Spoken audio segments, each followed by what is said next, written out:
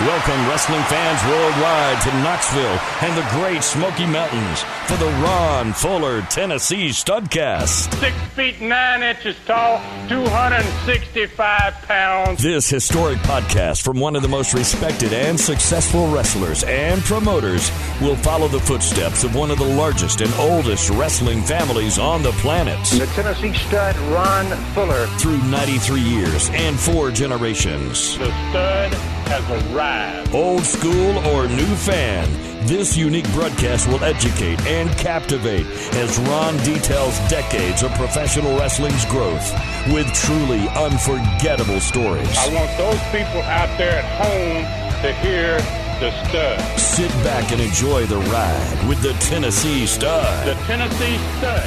You will learn that name. You will remember it. And now, the Stud is here.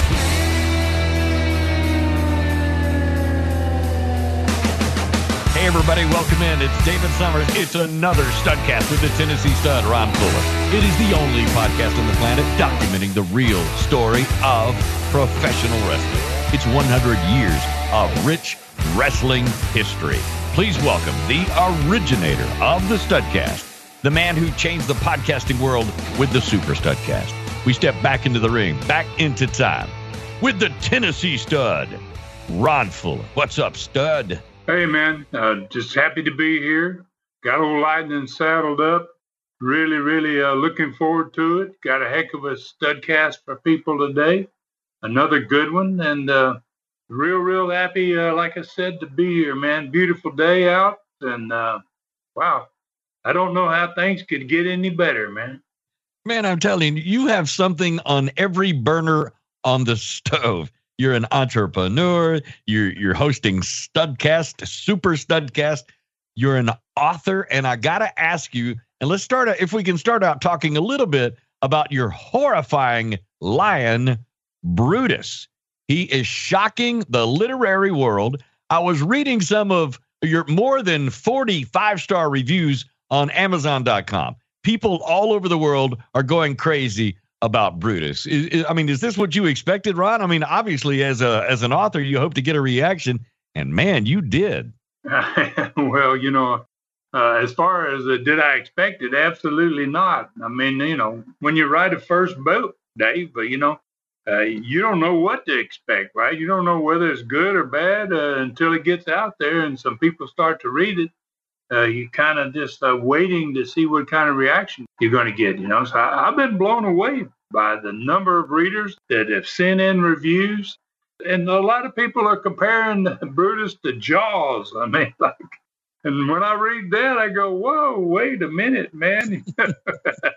Gosh, that's one of the greatest books of all time, I guess, and movies as well. So, I just keep asking myself, how can my first book even be mentioned in the same sentence with Jaws? I remember sitting in the theater as a kid and watching Jaws on the big screen for the first time. And I will never forget that movie. And it was an afternoon viewing, like a matinee of Jaws. And it's still so vivid today. And that was like mid-70s or something. So listen, that's kind of astounding that it's being compared to Jaws. I mean, is it so different? How different is it from most books? What's the difference? And then where do you get an idea like this for a book? Well, it's really a different type of story. I never read anything like it. And in some ways it is, I guess, comparable to Jaws. It's just like this set of Jaws is not in the ocean. It's on land. And it happens to be in the Smoky Mountains. So, there's some Jaws in this one, too. But this all started, oddly enough, Dave, from a dream. And I was living just outside of Knoxville, right on the edge of the Smoky Mountains National Park, as a matter of fact. And one night I had this dream, and and I kept waking up because the dream was scaring me, man. It's like, wow, what in the heck is this all about? And then it's one of those dreams. I don't know if you ever had one where you go back to sleep and the dream continues. It's like It's all over again, right? And so I dreamed all in one night about this tremendous story, man. And then I got up the next morning. I went straight downstairs into my home. My computer was down there. And I started doing something I'd never done in my life before. I began to write a book, man. I said, I got to write this book before I forget this dream. So 2 years later, Brutus was born. It took me 2 years to write the book. And then I put the book in my dresser drawer for 20 years almost. Didn't do anything with it. And then finally I pulled it out of the dresser drawer a couple of years ago. And wow, I went ahead and got it done finally, got it on Amazon. And all of a sudden, man, my Brutus is raising hell in that park, just like the dream was. Well, listen, it's not just any park. It is the most visited national park in the USA, and who knows, I don't know how it would rank in the world, but it's got to be phenomenal. The Great Smoky Mountains National Park. And that, man, what an amazing plot. A lion, an African lion, is on the loose in the park. That is just incredible. Yeah, I mean, and how it happens is maybe even more incredible, but the great thing about this book, and if a lot of people have reviewed it, say the same thing, that this could happen. This thing could actually happen, Yeah. They ship animals and lions and all types of dangerous animals all around in these trucks that are built for it. But in my book, these trucks can be destroyed too, and that's kind of what happens in my book. And so it's been an experience for me. I cannot believe all the different reactions I get from people, but it seems like I've got a pretty decent book. I absolutely think so. It's really an incredibly fascinating ride that you paint, and this picture is just incredible in this book. And for those of you who would like to get one, Amazon.com, Brutus novel, Brutus at Amazon.com. Or, and I love the way you can get a book this way. Go to tnstud.com, click on Stud Store, and get the personally autographed copy signed by you, Ron. And that just doesn't happen in the literary world very often. So who gave you that idea? Well, Dave, I got a website, right? I mean, I sell pictures, and I sell the, T-shirts. I sell 5-pack DVDs, and, so I got a book. So, I figure, well, why not give fans the opportunity to just buy the book on my website? And that way it gives me an opportunity to sign it for them. I mean, in the old days, you'd go out and do the book deals and go around promoting your book and signing books for people. But the COVID days has stopped all that. You can't do that anymore. So I figure, if you want to get an autographed copy of it, I can do it for them. And I like to write little notes in there for people. I don't just autograph it. I send them a little personal note from me about how I appreciate the buying the book and breathing life into my lion and the whole deal. So, it gives me a chance to interact with fans too, which I love to do that. You are a genius. You have a website, and on the website, you have the Stud Store. You have a book that's for sale. Wow. You put all that together. Good job, Ron. All right. We're going to be talking about Brutus later in the Studcast. But, Ron, since we rarely talk about it on the Studcast, I wanted to hear from you personally about it. All right. That's awesome. So where are we riding to today? Well, this ride's going to take us, to begin with, obviously, we're going to start out with today's training. And this one's about an owner. And it happens to be me. I did something very different in Southeastern. I changed the day and the starting time of wrestling events in Knoxville during different seasons of the year. Now, I don't know any other territory in the country or in the world that ever did that. And we're going to get deeper in that subject because, this week's Studcast, the Knoxville card in this Studcast happened to occur on one of those days in which I changed the date from Sunday nights, Sunday afternoons, to Friday nights. So we're going to ride into April of 1977 on this one, and that month is going to break the all-time attendance record in the largest public building in Knoxville, and its Coliseum. We're going to set the all-time sports record in the Coliseum during this month of April 1977. We're just on the cusp of it. This program today is about the last week in March. But we're really getting close to breaking records in actuality, man.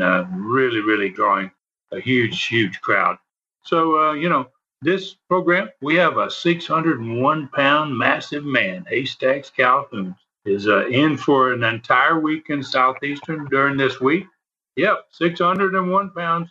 He's not a little guy, I can tell you that. And we'll discuss, obviously, fantastic TV. And in this TV, we got a first ever interview from the Coliseum dressing room with Ronnie Garvin after he lost last week in that loser leave town match to Bob Orton Jr. We're going to get an interview from him before he disappears from Southeastern. Then we've got a battle royal on television. I don't know how many people have ever seen that, but we're going to have a battle royal on TV in this program. And we've got another interview in this one from the NWA World Champion Harley Race. And we're going to talk about the March 31st, 1977 card. And we're going to be presenting, obviously, the results of that card and the attendance of the card. The learning tree question today is a really great one, and it's a perfect time for this because it's in the time frame of 1977.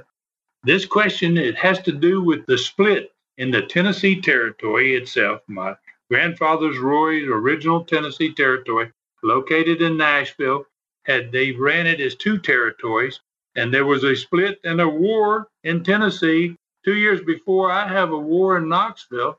And this is going to be between Jerry Jarrett and Nick Gulas, who were both partners of my granddad. My granddad retired in 1977, and when he did, these two guys never got along, and they started a war to see who might be able to control the entire old Tennessee Territory of my grandfather. Yeah. So that's going to be one of the questions in the learning tree. All right, so I can't believe how good they continue to get every week, Ron. This one sounds like it could be one of the best yet. I'm ready to ride, and so is my horse, Macaroni. Where to first, Ron? Whoa. I hate to say that every time, man. Here we go. Before we go any further, Dave, obviously Macaroni must be an Italian horse, or why would anybody name their horse Macaroni if they weren't Italian? Well, and I got to ask you, Dave, before we go any further, does your horse Macaroni, does he eat cheese or does he eat hay? Italian. First of all, he's actually not Italian. He's named after our first president, George Washington, very importantly, because they have something in common, wooden teeth. Now, let's get on the trail. Let's mosey on down, and let's start the storytelling. Oh, that's the only way, man, you can make it any worse, man. Okay, so he's got wooden teeth. Well, I hope he don't bite anybody. Yeah, so, me too. This kid, rein him in, man. So all right, we're going to jump into the Dave's training, Dave. So this one, like I said a little earlier, it's a very important one because the owners of territories in the old school days, they ran their markets, all their markets ran on the same day of the week every single time they ran. Now, occasionally you might not be able to get a building, and they probably didn't even run at all. So obviously, this one's going to require us to put on our owner's hat. This is a decision that only an owner can make in the company. And the reason I chose the subject today is the fact that as a territory owner, changing the day of the week, you started in the time and the starting times for the matches in Knoxville. This happened to be the third year in a row I'm about to do this, okay? And this was rarely done in any territory. In fact, I don't know if it was ever done in any other territory that you switch the events days in one of your major markets and the starting times in that market, and even the building sometimes twice a year. So, we're going to talk about why, and did it make sense? So let's begin with a discussion about other territories, so far as days and times and how they chose to operate their major cities. Larger territories obviously had a lot of major markets running weekly, always on the same day every week. So as an example, when you worked in Florida, you worked in Tampa on Tuesday night, and on Thursday night, you worked in Jacksonville. And that was the schedule every week. You worked the same cities on the same night, and there was hardly ever, if ever, a change, and much less a change for months at a time. So most territories never changed that day to a different day of the week, nor did they ever change the starting time, which I did both. And the great thing about territories, Dave, was the fact that they all had a different owner, and nothing was set in stone for territories. Everybody could do whatever they wanted to. Every owner felt free to do what he wanted to in his part of the country whatever he thought was proper for him and his company. So that being said, I was in control of everything done in Southeastern. The days that cities ran on, how often they ran, the building they ran in, the times they started, and any other changes that I wanted to make. So today's training will take a close look at Knoxville, not only changing the match day of the week, but also the starting time and even the building on a fairly regular basis. And that happened to be the largest city in my territory. And I didn't do it with just once or irregularly. Twice a year, I made a major change of time and schedule and everything. So Knoxville, as far as I know, had always been a Friday night town from its beginning as a professional wrestling city, and also used the same traditional starting times for their matches, and which was pretty much common across the country and around the world and all the other countries I've wrestled in. 8:30 at night seems to be the time that people wanted to start their matches, and most promoters did this. So in my first full year of 1975 in Southeastern, we ran every Friday night at 8:30 every week except for 3 winter Coliseum shows on a Sunday afternoon at 3 o'clock. And the only reason that happened was that I had these 3 dates that I had really great cards that were available, and I wanted to try out the Coliseum. So when I went to the Coliseum, I asked for a Friday night. I didn't want to change my days. I didn't want to change my starting time. And, but the Fridays weren't available. So I went ahead. I could get them on the Coliseum on a Sunday. I took this Coliseum on a Sunday. And rather than pick an 8 or an 8:30 start on a Sunday night, which I thought was awful late for Sunday, I decided I'm going to try 3 o'clock in mid-afternoon and just see how that does since it's a Sunday. Yeah. So during that first year of 1975, we also ran 2 Friday nights in the Coliseum because we were able to get the traditional Friday night slot. And then we also ran those Friday night slots at 8:30 p.m. We ran one show, 1975, in the Bill Meyer Baseball Stadium because Chilhowie Park had the fair in town and we couldn't get either the Coliseum nor the park. So in 1976, I got to be very determined to run more events in the Knoxville Coliseum. I also wanted to defy the wintry weather that always had an effect on those crowds as far south as Knoxville was. People couldn't drive in the snow very well. We didn't have a lot of salt trucks and things that people in the north have, and it was difficult. So I decided as an owner of the company, after spending my first winter running my company in 75, I needed to take a big gamble. I needed to move my traditional night of Friday night and my starting time of 8:30 to Sunday afternoon and start at 3 p.m. And I felt the good reason for it, I had 2 reasons for it. I felt like the driving in the snow and ice would be a lot safer and it would make fans a lot more comfortable if they did that driving during the day rather than at night. Yeah. Also felt like snow and ice. They melt a lot faster during the day than they melt at night. So fans get there and it heats up a little bit, sun shines outside, they go out and go home and there's not ice on the road. So at night, that's not the case. So obviously there was another reason that, Sunday afternoons, there weren't a lot of people working. It wasn't a weekday. It wasn't a Saturday. It's a Sunday afternoon. And a lot more people could go to wrestling than could on a Friday night. So luckily, it worked for me. I guess that's the bottom line. Fans quickly became accustomed to going to Knoxville wrestling on Sunday afternoons in the winter, and that all started in 1976. So during that first winter, 1976, with a new day and a new starting time, we ran all 11 events on the Sunday afternoon. 3 of them were Coliseum shows. And at the end of the winter, crowds were up by more than 150% over the Friday night winter shows of 1975. That's a pretty dramatic increase in the crowd. So something worked there for sure. Yeah. In the spring of 1976, I decided to go back to Friday nights. And on March 26, 1976, we went back out to Chilhowie Park in every event that entire summer. and all shows were promoted when we were outdoors. When we went out there, starting even in the spring in late March, early April, on that first Friday night when we moved back to Friday nights from the Sunday afternoons, all those shows were going to be in the amphitheater if the weather was nice. But in case it wasn't, we had a problem, we could go inside. And there's a really good reason for that. Knoxville was really close to the Smoky Mountains. And we mentioned that in the book we just talked about. It's right there on the edge of the Smoky Mountains. And it caused that to be dramatic weather changes in the spring in that particular part of Tennessee. It had different weather than the western side of Tennessee because of the Smoky Mountains. And in April, as an example, you might go outside to have a match. It might be 65 degrees, or you might come the next Friday night and go outside or want to go outside and there'd be snow on the ground. So, you had to decide whether you were going to be inside or outside. Sometimes they made that decision to the last minute. In 1977, we did the same thing as we had done in 76.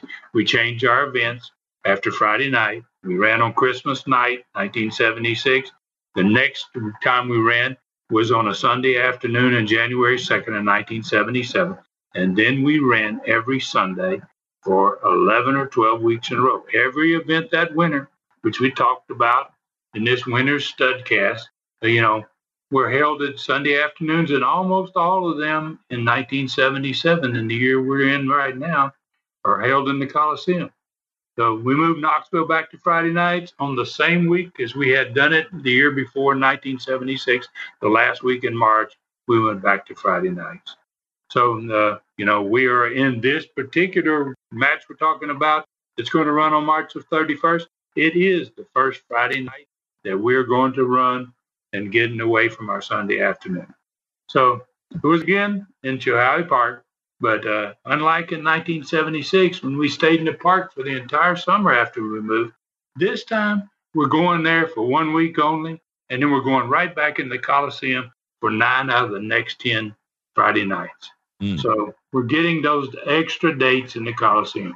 We're finally beginning to get in there more and more. As I said earlier, having the ability to call my own shots and to step out on the ledge as any owner, as an owner, if you wanted to, could do, was what I did in 76. And luckily it paid off for me. It was one of the beautiful things about wrestling in those days. As an owner, or even as a wrestler, you were free to choose your own path. You had a huge say in whether you were going to be successful or not.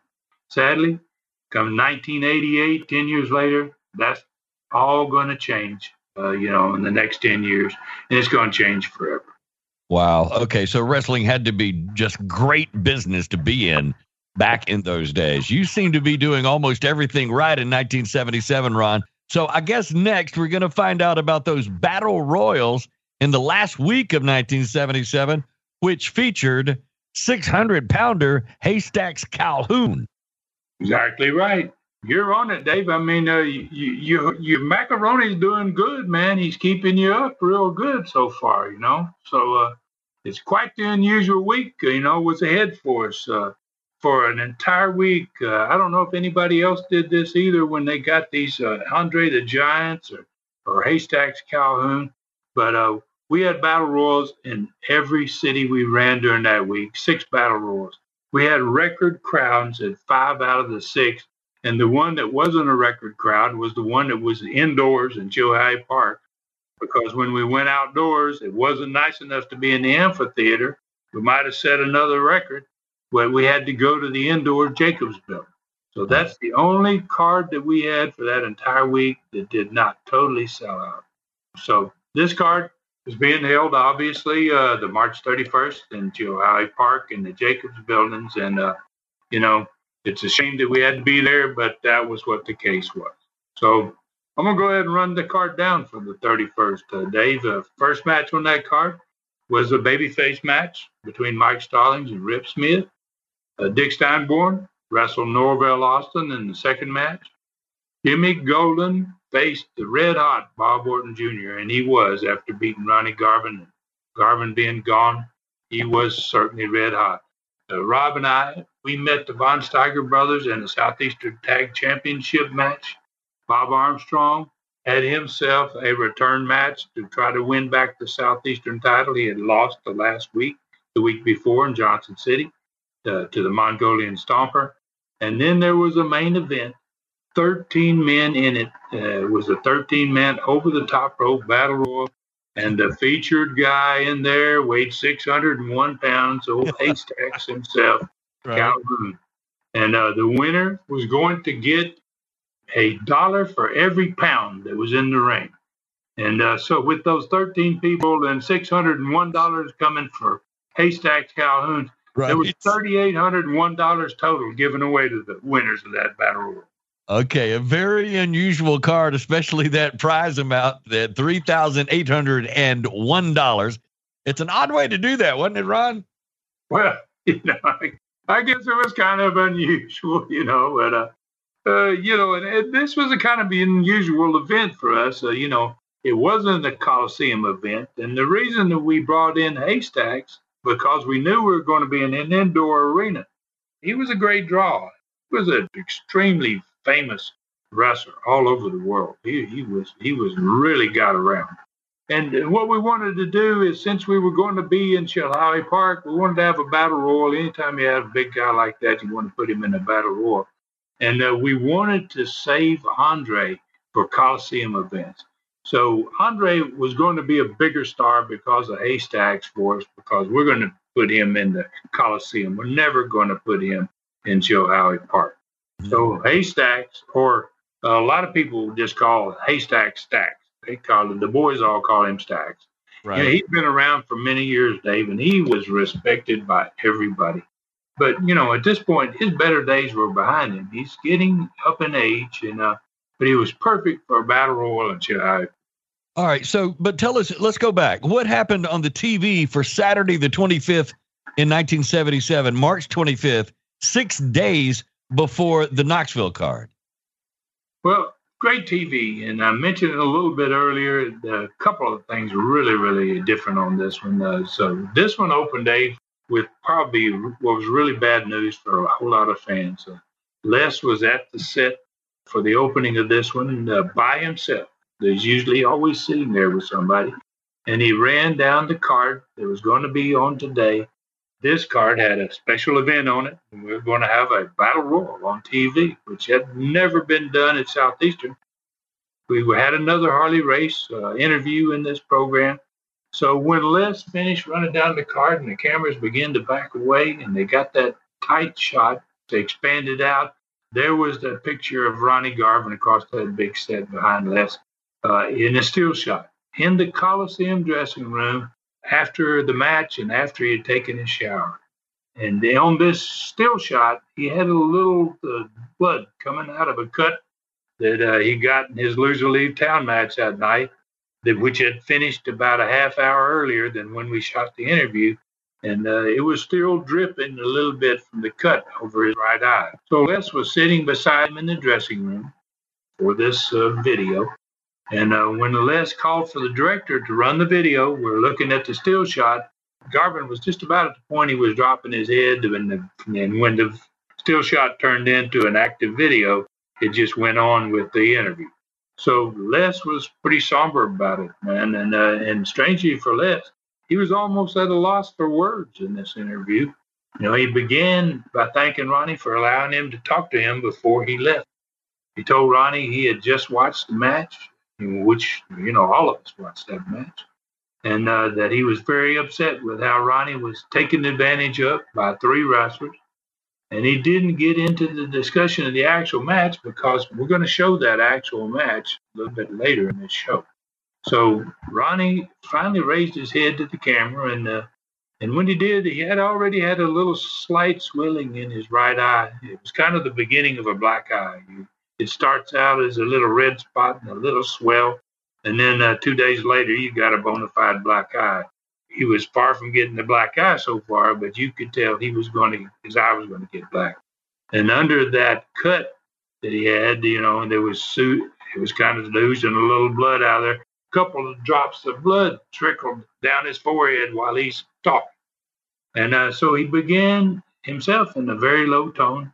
He was obviously disappointed with the results of the match. He agreed with Les that he would have had to have beat 3 men to get the one he wanted gone, Bob Orton Jr. out of Southeastern. He said he was proud, though, of the fact that he had jumped off the top rope, not only Orton's throat during that match, but he also jumped off the top rope in Don Carson's throat. So he apologized to the Southeastern fans for not getting it done, for not winning. And he thanked them for the way that they had accepted him after he had done so many nasty things since he got into Southeastern wrestling.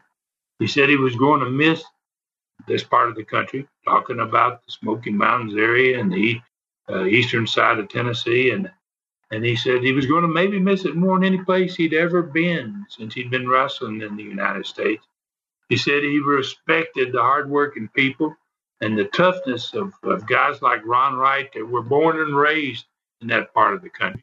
He had a nice little shot for Ron there. And while he's talking, one of those little blood trickles that dropped off the tip of his nose, and he was pretty well through. He didn't have a whole lot to say. He got up to leave, and he hugged Les. And they got a tight shot, and he seemed like he had tears in his eyes. He was about to cry, and he said, I'm going to miss a whole lot of nice people here. And then he stood really straight, and, he really put the emphasis on what he had to say at the end. He said, I have a few words for Orton, Mongolian Stomper, and for Carson before I go. Okay. So let's ask him, what is that, Ronnie? What do you want to say? And he looked straight into the camera, and he spoke very sternly. And, he said, you three may have beaten me today, but I'm a man of my word, and I'm going to be leaving Southeastern tonight. But don't stop looking over your shoulder or behind you, because the 3 of you may see me again. And the camera followed him. He left. He got his bag, and he walked out of the dressing room. Camera followed him all the way till he disappeared out the dressing room door. And they underneath the Coliseum, there was a place where wrestlers got to park their cars, and he disappeared out that door, and he was gone.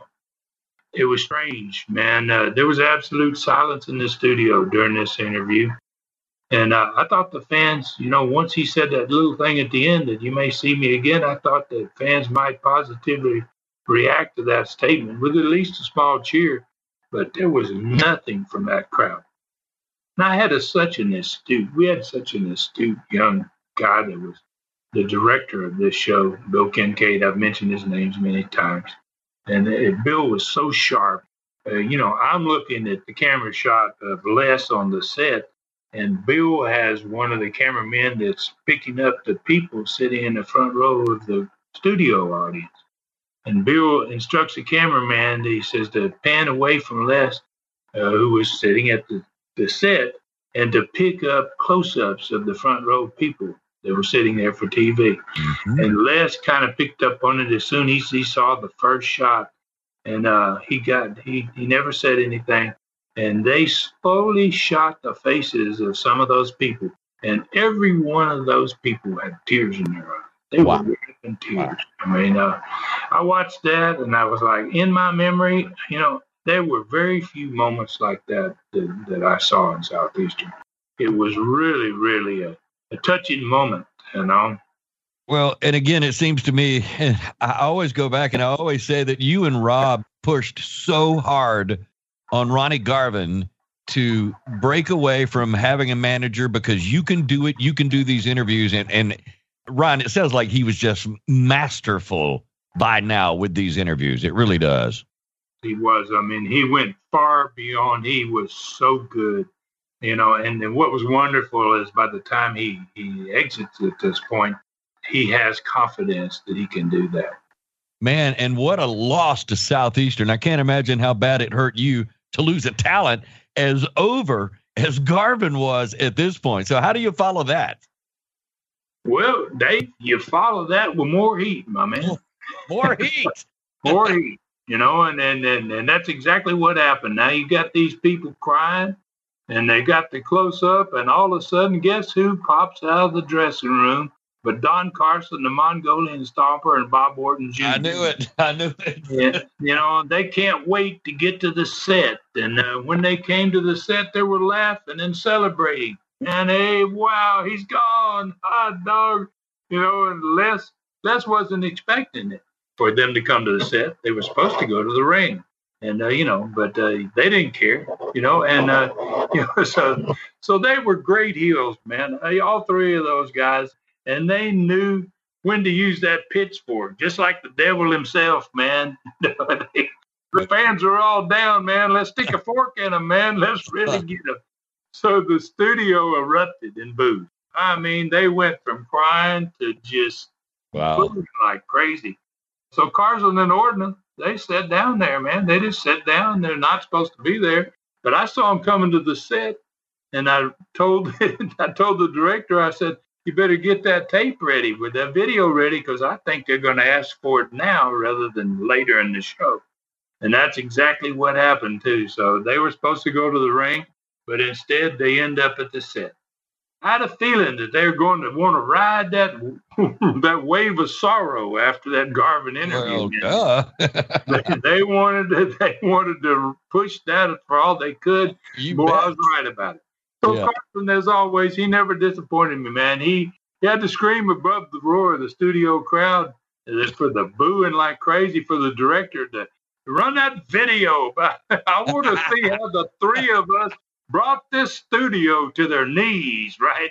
Look at the tears in their eyes out there, he was saying. Garvin's gone, man. What are y'all crying about? So, and boy, the crowd, they were mad. They were seriously mad, I really thought we only had one police officer in the TV studio. And I kind of thought, boy, I wish we had another cop or two, man.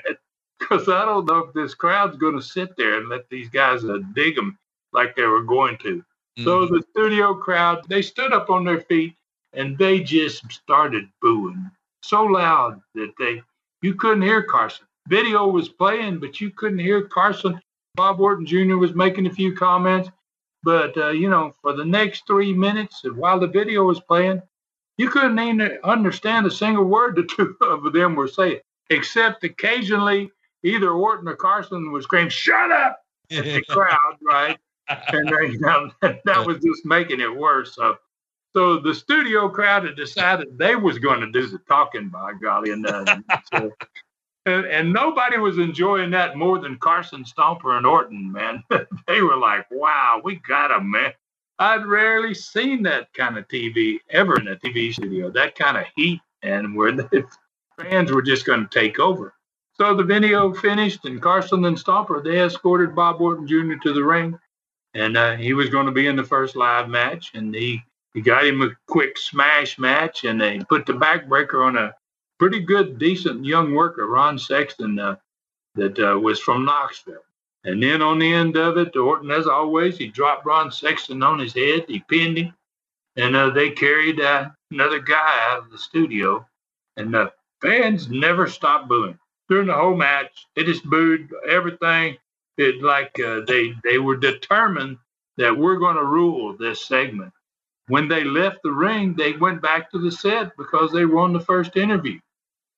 So it was Haystacks Calhoun Battle Royal Week. I think that's what we called it that week. All week, we had these $3,800 cash prizes to the winner each night for the Battle Royal. And Carson, when he could be heard, was screaming over the crowd about having done the math. And he had already figured out that they were going to split his Stomper and him and Bob Orton Jr., especially the Stomper and Bob Orton Jr., because they're going to be in the ring. We're going to be teaming up against everybody else. They were going to be splitting $16,800 in cash at the end of the week. So, and that $16,800 in 77 equals to about $73,000 in today's money. That's a bunch, yeah. Yeah, it's a pretty good payday for the week for those guys. So the studio crowd, man, by then they were pretty much exhausted. They had been constantly booing for probably 7-8 minutes. It was just a wild, wild way to start a TV.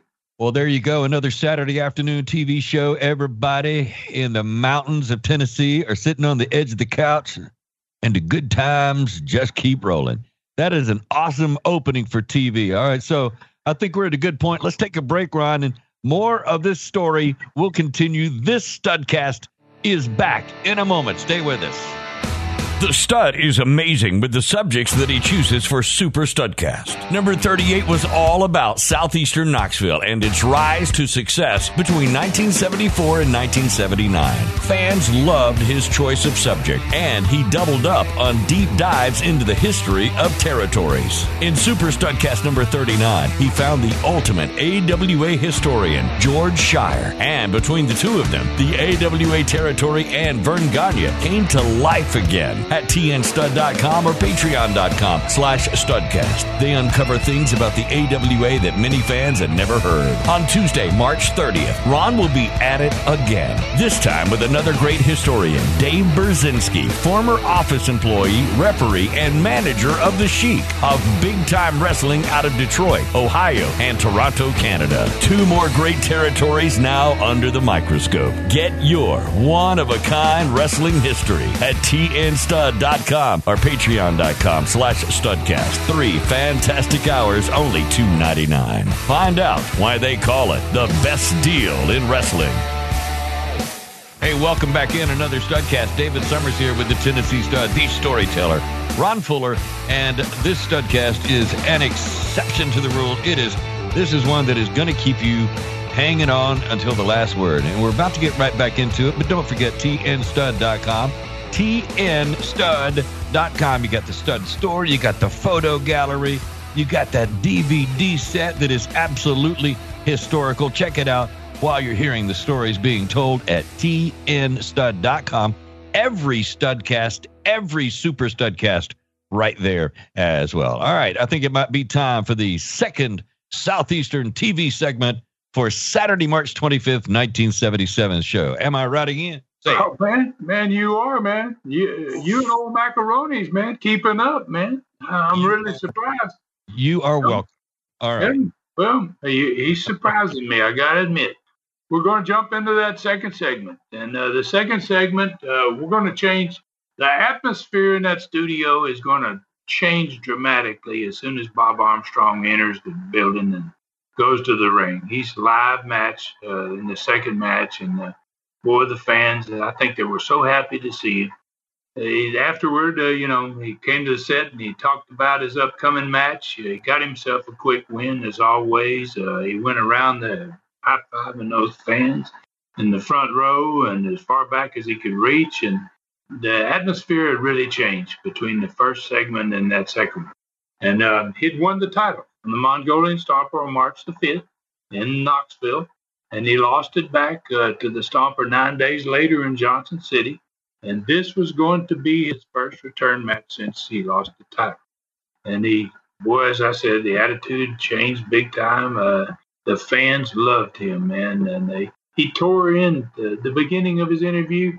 He said something about the 3 heels that had opened the show that day and how it took 3 guys to beat Ronnie Garvin. And how he was expecting, since he had seen what happened to Garvin and Garvin having to leave Southeastern, that now that he had his shot at the Southeastern belt, he was expecting on Friday night that he was going to see all 3 of them after him. And he also plugged all the money that's going to be at stake at all these battle royals all around the Southeast, and they're going to be going into Kentucky and different states, and that he wanted to get his hands on some of it. And, he did the normal great Armstrong interview. Personality profile was next on there, and it was a live one, which meant that the studio audience could see as it was being done. And it was with the world famous Haystack Calhoun. He truly was a world famous wrestler. In this profile, which Les really loved this type of profile, they always did a great job with these. It was exactly the format he preferred for the personality profile. It was basically talking about a wrestler's personality, his hobbies, his personal interest, and Stacks talked about a lot of things, and the fact that he had wrestled on 5 continents, which there's not a lot of guys that can brag that. He quickly got the crowd on his side Stacks had a great personality, and fans were really into his personality profile. And he had an awesome ring history, and he talked about some of the guys that he had beaten and some of the places he had been. He really had an unbelievable life story, is what he had. And, and within that 5 minutes, Les pulled out so much. I think it was one of the best personality profiles. It was really, really good. And at the end of the profile, he talked about Southeastern. He talked about this is his first time in this new wrestling company. He said, this wrestling company is the talk of the wrestling world. He goes, what's going on here is unbelievable. And he goes, wrestlers all over the world are talking about it. They're wanting to come here and they're wanting to wrestle, which is really great. I didn't buzz him to do any of that. He did that on his own, And he said, I look forward to meeting everybody in the cities that I'm going to wrestle in this week. One of them I'm going to be in tonight. He says, I've heard a lot about, like all wrestlers, is Harlan, Kentucky. And he goes, it's going to be my first time there. I want all the fans to come and see me. And what he did every night and every time was amazing. He spent probably at least 30, 40 minutes with the fans. He was mobbed. He was mobbed by fans. They loved him. So the third segment of the show began with another interview from the NWA World Champion Harley Race. In this one, Harley again kind of mentioned me, and he mentioned Bob Armstrong as potential challengers. But he spent most of the time in this one pointing that finger at the former world champion Terry Funk as the man that was going to be most likely to get the shot against him on Thursday, April 27, 1977. He said the main reason that Terry's probably going to get the shot is that because they had not had a rematch yet. And that was always the case. When you lost the title, you got a rematch. And he said there had been no rematch yet. And because it had been a great deal of time between now and then, and this April 27th date is coming so soon, it appears, he says, I'm going to be wrestling Funk to give him a shot to win his belt back in Knoxville, Tennessee. So, as always, Harley finished with the fact that it didn't make any difference to him who the hell got the match, because he was the toughest SOB on God's screen earth. He had his line, and he sure got it in on the end of every one of his interviews. Yeah. The next match was a most unusual event for TV. It was a 10-man over-the-top rope battle royal, and Haystacks was in it. So, the prize money for this royal was not $3,800. This was $2,000 because it didn't have as many guys in it. And the match was going to take place, obviously, during the two last segments of the show. Because it's a battle royal, it could last 20, 30 minutes. Even going short, it would be 10 or 15 minutes. So we had to set aside the last two segments of the show for this battle royal. And the way we did it is we were going to show a commercial break after that time gone. But we were going to save the third and the last interviews of the show to be done after the battle royal was over. So Phil Rainey, who was the ring announcer at not only the television, but the Coliseum as well, he introduced the contestants for the battle royal one by one as they entered the ring. He introduced Robert Fuller, Jimmy Golden, Dick Steinborn, Rip Smith, Mike Stallings, the Mongolian Stomper, Norvell Austin, and Carl Von Steiger, and then Haystacks Calhoun. Wow. Those old television rings, they were short and small, 16-foot rings. And I'll tell you what, there wasn't much room in there for anybody to move around, especially when Stacks got in there. There really wasn't much room left. So the studio crowd was just lit up by this, man, by seeing this kind of match on TV. And I'm sure everybody at home watching was pretty excited about it as well. And in the third segment of the show, which was the first part of this battle royal, Mike Stallings, Norvell Austin, and Rip Smith, they were eliminated. They were thrown over the top rope and out of it. Then they came to the 2-minute commercial break that we had to take for the television stations. And as soon as they came out of that 2-minute break, the action was still going on. The Stomper and both the Von Steiger brothers started working together about this point. and they started eliminating the remaining three baby faces. They threw out Dick Steinborn. They worked together. They'd get Stax kind of down on his knees, whatever, and they'd pick one guy and they'd go for him. They threw out Steinborn. Then they threw out Jimmy Golden. Then they threw out my brother, Rob. Okay. And it left now the three heels in there with Haystacks. Oh. It was pretty interesting at this point. So, and Haystacks was really good at these battle royals. He'd been in thousands of these. Everywhere he went, they wanted to put him in battle royals a lot of times. So all three of those guys jumped him, man. But, boy, he fought back. And he snatched a Carl von Steiger, and he sent him over the ropes. I don't know if Steiger touched the ropes as he went over onto the floor. I mean, I never seen a guy sail like that. It was like, wow, look at that. And about the time he sailed him over the ropes, he turned around and Stomper was ready for him. Stomper kicked him in the stomach with that big old size 16 foot he had, and Stax went down. And when he did, Kurt von Steiger, grabbed a hold of the big man's legs. He had him on his back, and Stomper did his thing, man. He ran to the ropes 3 or 4 times and stomped over Stax in the face. And went along, the Haystacks was getting bloody. He was beginning to bleed, and I don't know how much that happened to Stax, but it happened to him then. So Stax started his comeback, bloody and everything, man. And he grabbed Kurt. He'd already sailed his brother over, and he did the same thing to Kurt, man. Kurt touched the top rope. He just went over just like his brother did, and then Stax went after the Stomper. But about the time he went for him, the referee got in the way, and he got kind of squashed in the corner. He went down. So Stomper forced Stax back into the corner, and he started trying to lift him by himself over the top rope. But the two Von Steigers were still out there in the studio, and obviously Don Carson had been at the ringside the whole time. So now the referee's down. Stomper's got Stax into the corner, and all three of those guys jumped up on the apron, and they grabbed the body part, and they managed to get that big boy over the top rope before the referee got up.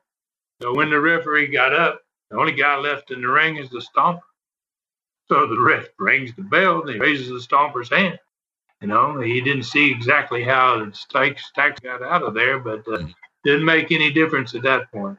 So after the last commercial break of the show, both the baby faces and heels, they're separated off in 2 different studios, and they each got 2 minutes to talk about what was going to happen next Friday night in Knoxville and during the course of the week.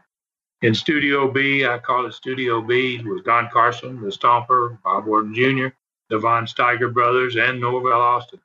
And they were celebrating. Don had the money. They paid him in cash immediately. Gave the money to Don because his band had won. And Don had a handful of cash, and they were all around him, patting him on the back. And, they had won. The Stomper had won the first Battle Royal of the week. And he'd already, Carson early in the program, predicted how much money they were going to rake in during the course of the week. So that was their basic interview. And then at the set with Les was Bob Armstrong, myself, Robert, Jimmy Golden, Dick Steinborn, Rip Smith, and Haystacks Calhoun, who was still bleeding. And Stax kind of sat in the chair as best he could. 2 chairs would have been better, but he had one that he could fit himself into. He did most of the talking in the interview. We didn't really step on his toes. He was kind of the star for the week there.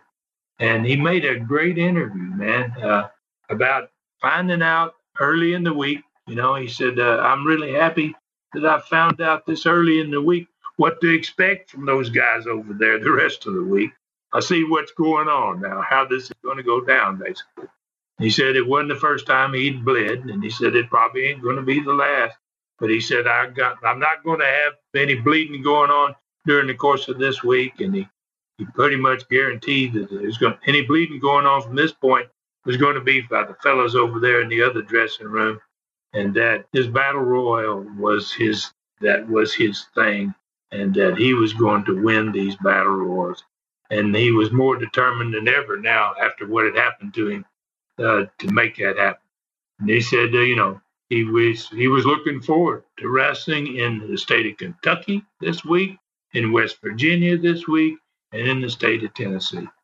And the crowd popped, and boy, all of us slapped those Stacks on the back, and we wished him luck, including no less at the end of the interview.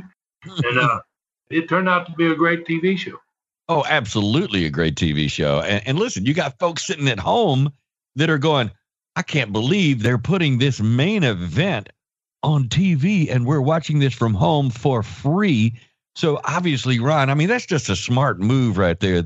You're kind of baiting those fans, so you make sure they buy tickets. I know that's right? Well, yeah. I mean, of course, I don't know that they did this in many other places, and I doubt they did, Dave. You normally don't want to put your main event on TV. Right. But I was always determined as a promoter that I wanted to give my fans things that they had never seen. And to give them a battle royal on TV, I knew it was going to rock it. And I knew they were all going to tell all their friends about it. They go, did you watch wrestling last week? They had a battle royal on TV. And that's the way you build audience. Yeah, and then you get the little thing called the ratings, which, of course, it turns into revenue. So the TV station was loving this, too. Yes, they were benefiting from it just like we were, man, for sure. Yeah, no doubt. All right, so what about the results of the cards 6 nights later in Knoxville and the attendance of that show? Well, Mike Stallings and Rip Smith, they had a tremendous babyface match. They had a 20-minute time limit draw, and what was really remarkable, and I keep saying this, so when I have these young guys that have these babyface matches early in the night, they got a standing ovation from 5,000 plus people. For 4,000 because we were in Chilhowie Park. It would have been 5,000, I'm sure, if we'd have been in the Coliseum, but the park didn't hold that many. But everybody in that building gave those two boys a standing ovation. I really love to see that. Dick Steinborn, he lost to Norvell. Jimmy Golden and Bob Orton Jr., they wrestled to a 30-minute time limit draw. But it wasn't like that first match. Boy, it was a hard-fought match, man. Bob Orton Jr. was a tremendous wrestler, and Jimmy was in his heyday. He was really good, too. I watched it. It was so good, I decided I'm going to bring that match back next week. I got to put these guys in a return match. But Rob and I, we won the Southeastern Championship match, but we won by disqualification over the Von Steigers, and obviously we couldn't become champions that way. Bob Armstrong, in his match with a Stomper, it went just the opposite direction. Bob got so mad and so carried away, he got disqualified, and the Stomper's hand got raised by disqualification. So Haystacks won that Knoxville Battle Royal, though, and I think that really made the fans happy to see Stacks win that one. He didn't win all of the entire week's Battle Royals, but he did win the one in Knoxville, and I think he won one other. The matches were in Chilhowie Park as far as the attendance is concerned, and obviously it was a cold night that night, and we didn't have any choice to put it inside the indoor building. It would have been horrible in the amphitheater. It had to have an overcoat on to sit and watch wrestling, and that's not good. Mm-hmm. So the ticket sales were cut off 15 minutes before the bell was rang because that building was already full, 4,000 fans, and they wouldn't let us put any more people in there than that. So for the week, we sold 19,700 tickets at an average price of $3 each for 6 battle royals. Almost 20,000 fans. Wow. If you did that every week for a year, Dave, that'd be 1 million people in a year. Oh, no doubt. But what kind of money did you have to invest for Haystacks to be there and hang out with you guys that long? Oh, yeah. Well, it wasn't a cheap week, but gosh, when you had a week like that 19,700 fans grossed almost $60,000. Yeah. So, wow. Everybody made money. Everybody made good money that week. What a great week it was. All right, I'm telling you, Ron, no wonder that new fans are finding these Studcasts every week. Every one of them now is remarkable wrestling history, no doubt about it. All right, time to get that cold drink. We'll take a seat under the learning tree. Hopefully the bird of paradise not sitting above our heads. Remind us once again, set this thing up for us. Who was the one that asked the question? What was the question once again? All right, this question came from a gentleman named Eddie Wright, and he asked, since you are in 1977, And it was the split year between the other two territories in the state, Jerry Jarrett in Memphis and Nick Gulas in Nashville. Did it have any impact on your promotion? A great question. You've got basically three major promotions in one state. We're on the east side. Gulas is in the middle of the state, and Jarrett's on the far west. And two of those territories are going to go have a little war here to see who's going to maybe own both of them. It doesn't quite go that way, but so that's the way the picture was in 1977. So that's a great question, Eddie. Thank you very much for asking it. And this split and the subsequent war between these two wrestling offices run out of Nashville was, as I mentioned earlier, a result of my grandfather Roy's retirement. He was the main guy responsible for all Tennessee wrestling, and not just all Tennessee wrestling, for a lot of the states in the South having professional wrestling from the early 30s all the way to 1977. So basically, for 47 years, he was right there. He was the man. And he basically had two partners, both of which learned everything they knew about wrestling from Roy. That's a simple deal as that. Nick Gulas, he became a partner of Roy in the 1940s, and Jerry Jarrett didn't come along until the late 1960s. Now, Roy's Tennessee territory in the latter days was split kind of down the middle. The eastern side of the state, from Nashville over to Chattanooga, that was one of their towns. Basically, it was Chattanooga, Nashville, Birmingham, and Huntsville, Alabama. And on the west side, you had Memphis, and that Memphis territory was Louisville, Kentucky, and Evansville, Indiana, Lexington, Kentucky. So this state, the Kentucky and Tennessee, is kind of split there.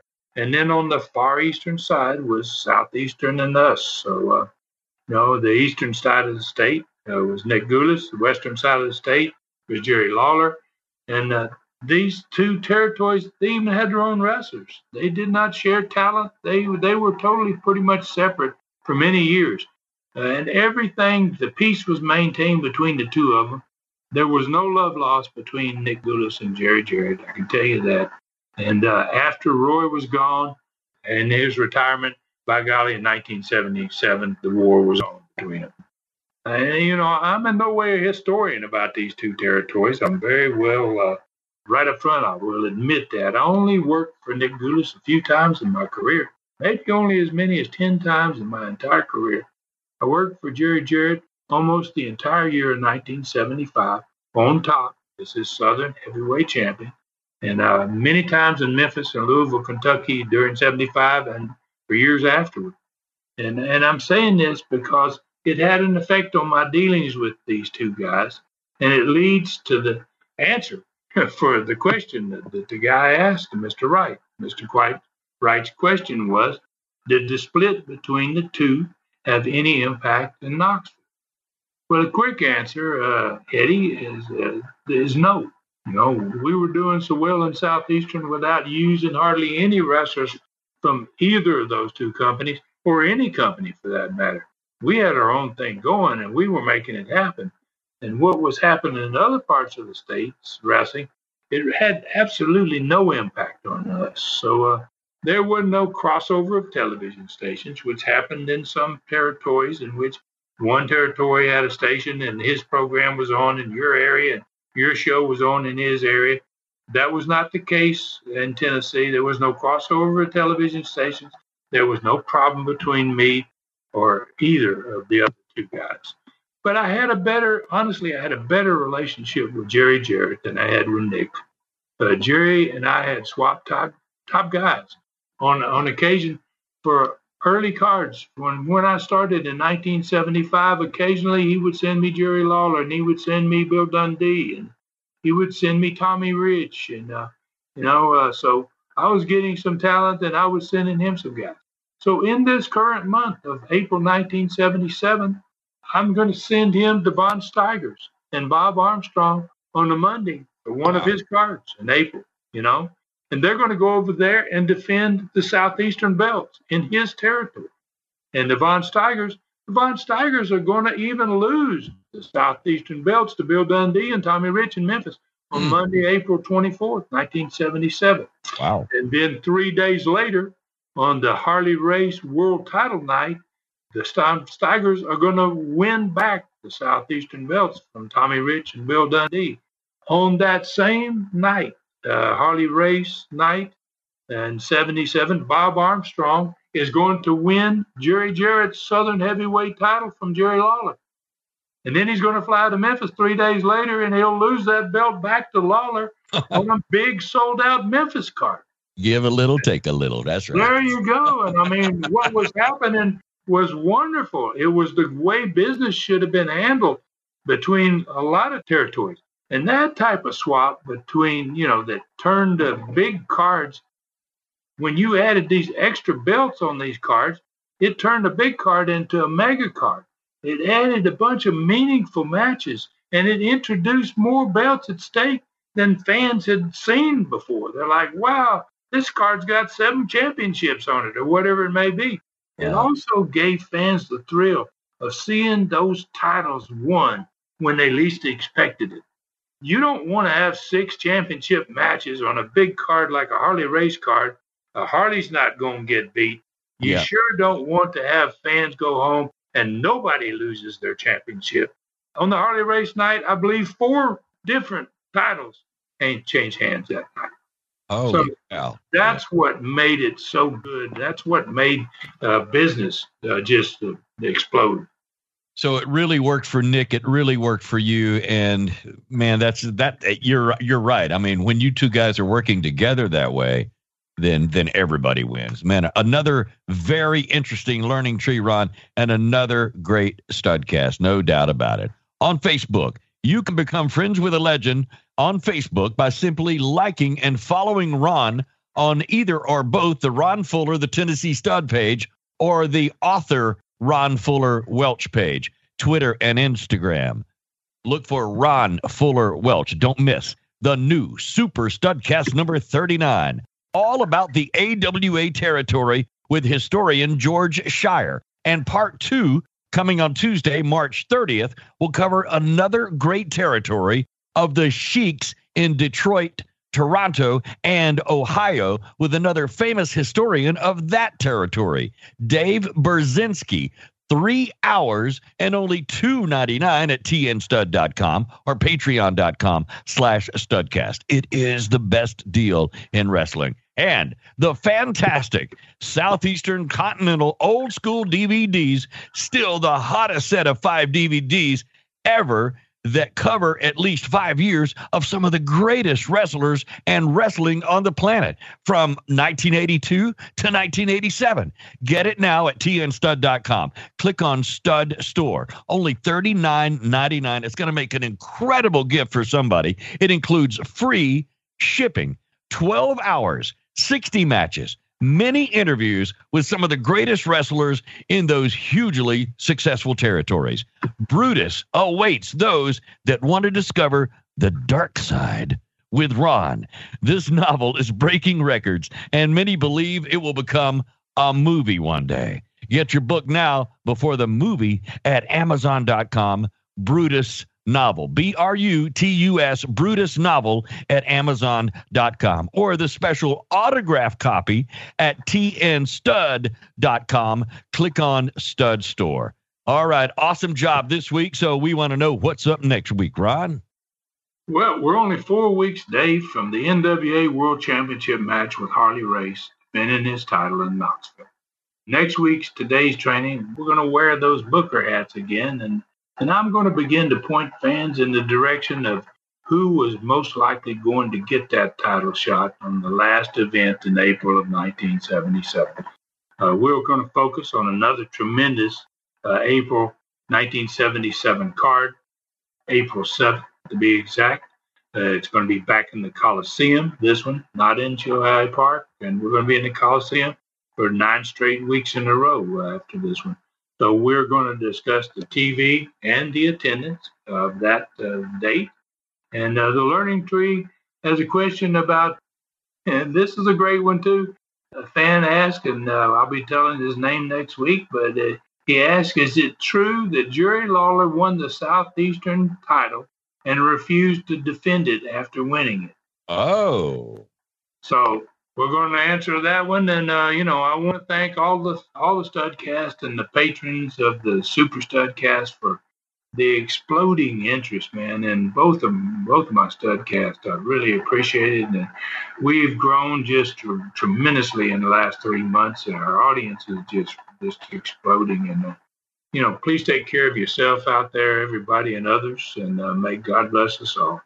Hey, God bless you too, Ron. Thanks so much. An awesome time. And this is David Summers thanking you for riding with us again today and reminding you that Ron Fuller's Studcast is a production of the Arcadian Vanguard Podcast Network. Thanks for joining us today for this historic Studcast. The true story continues next week.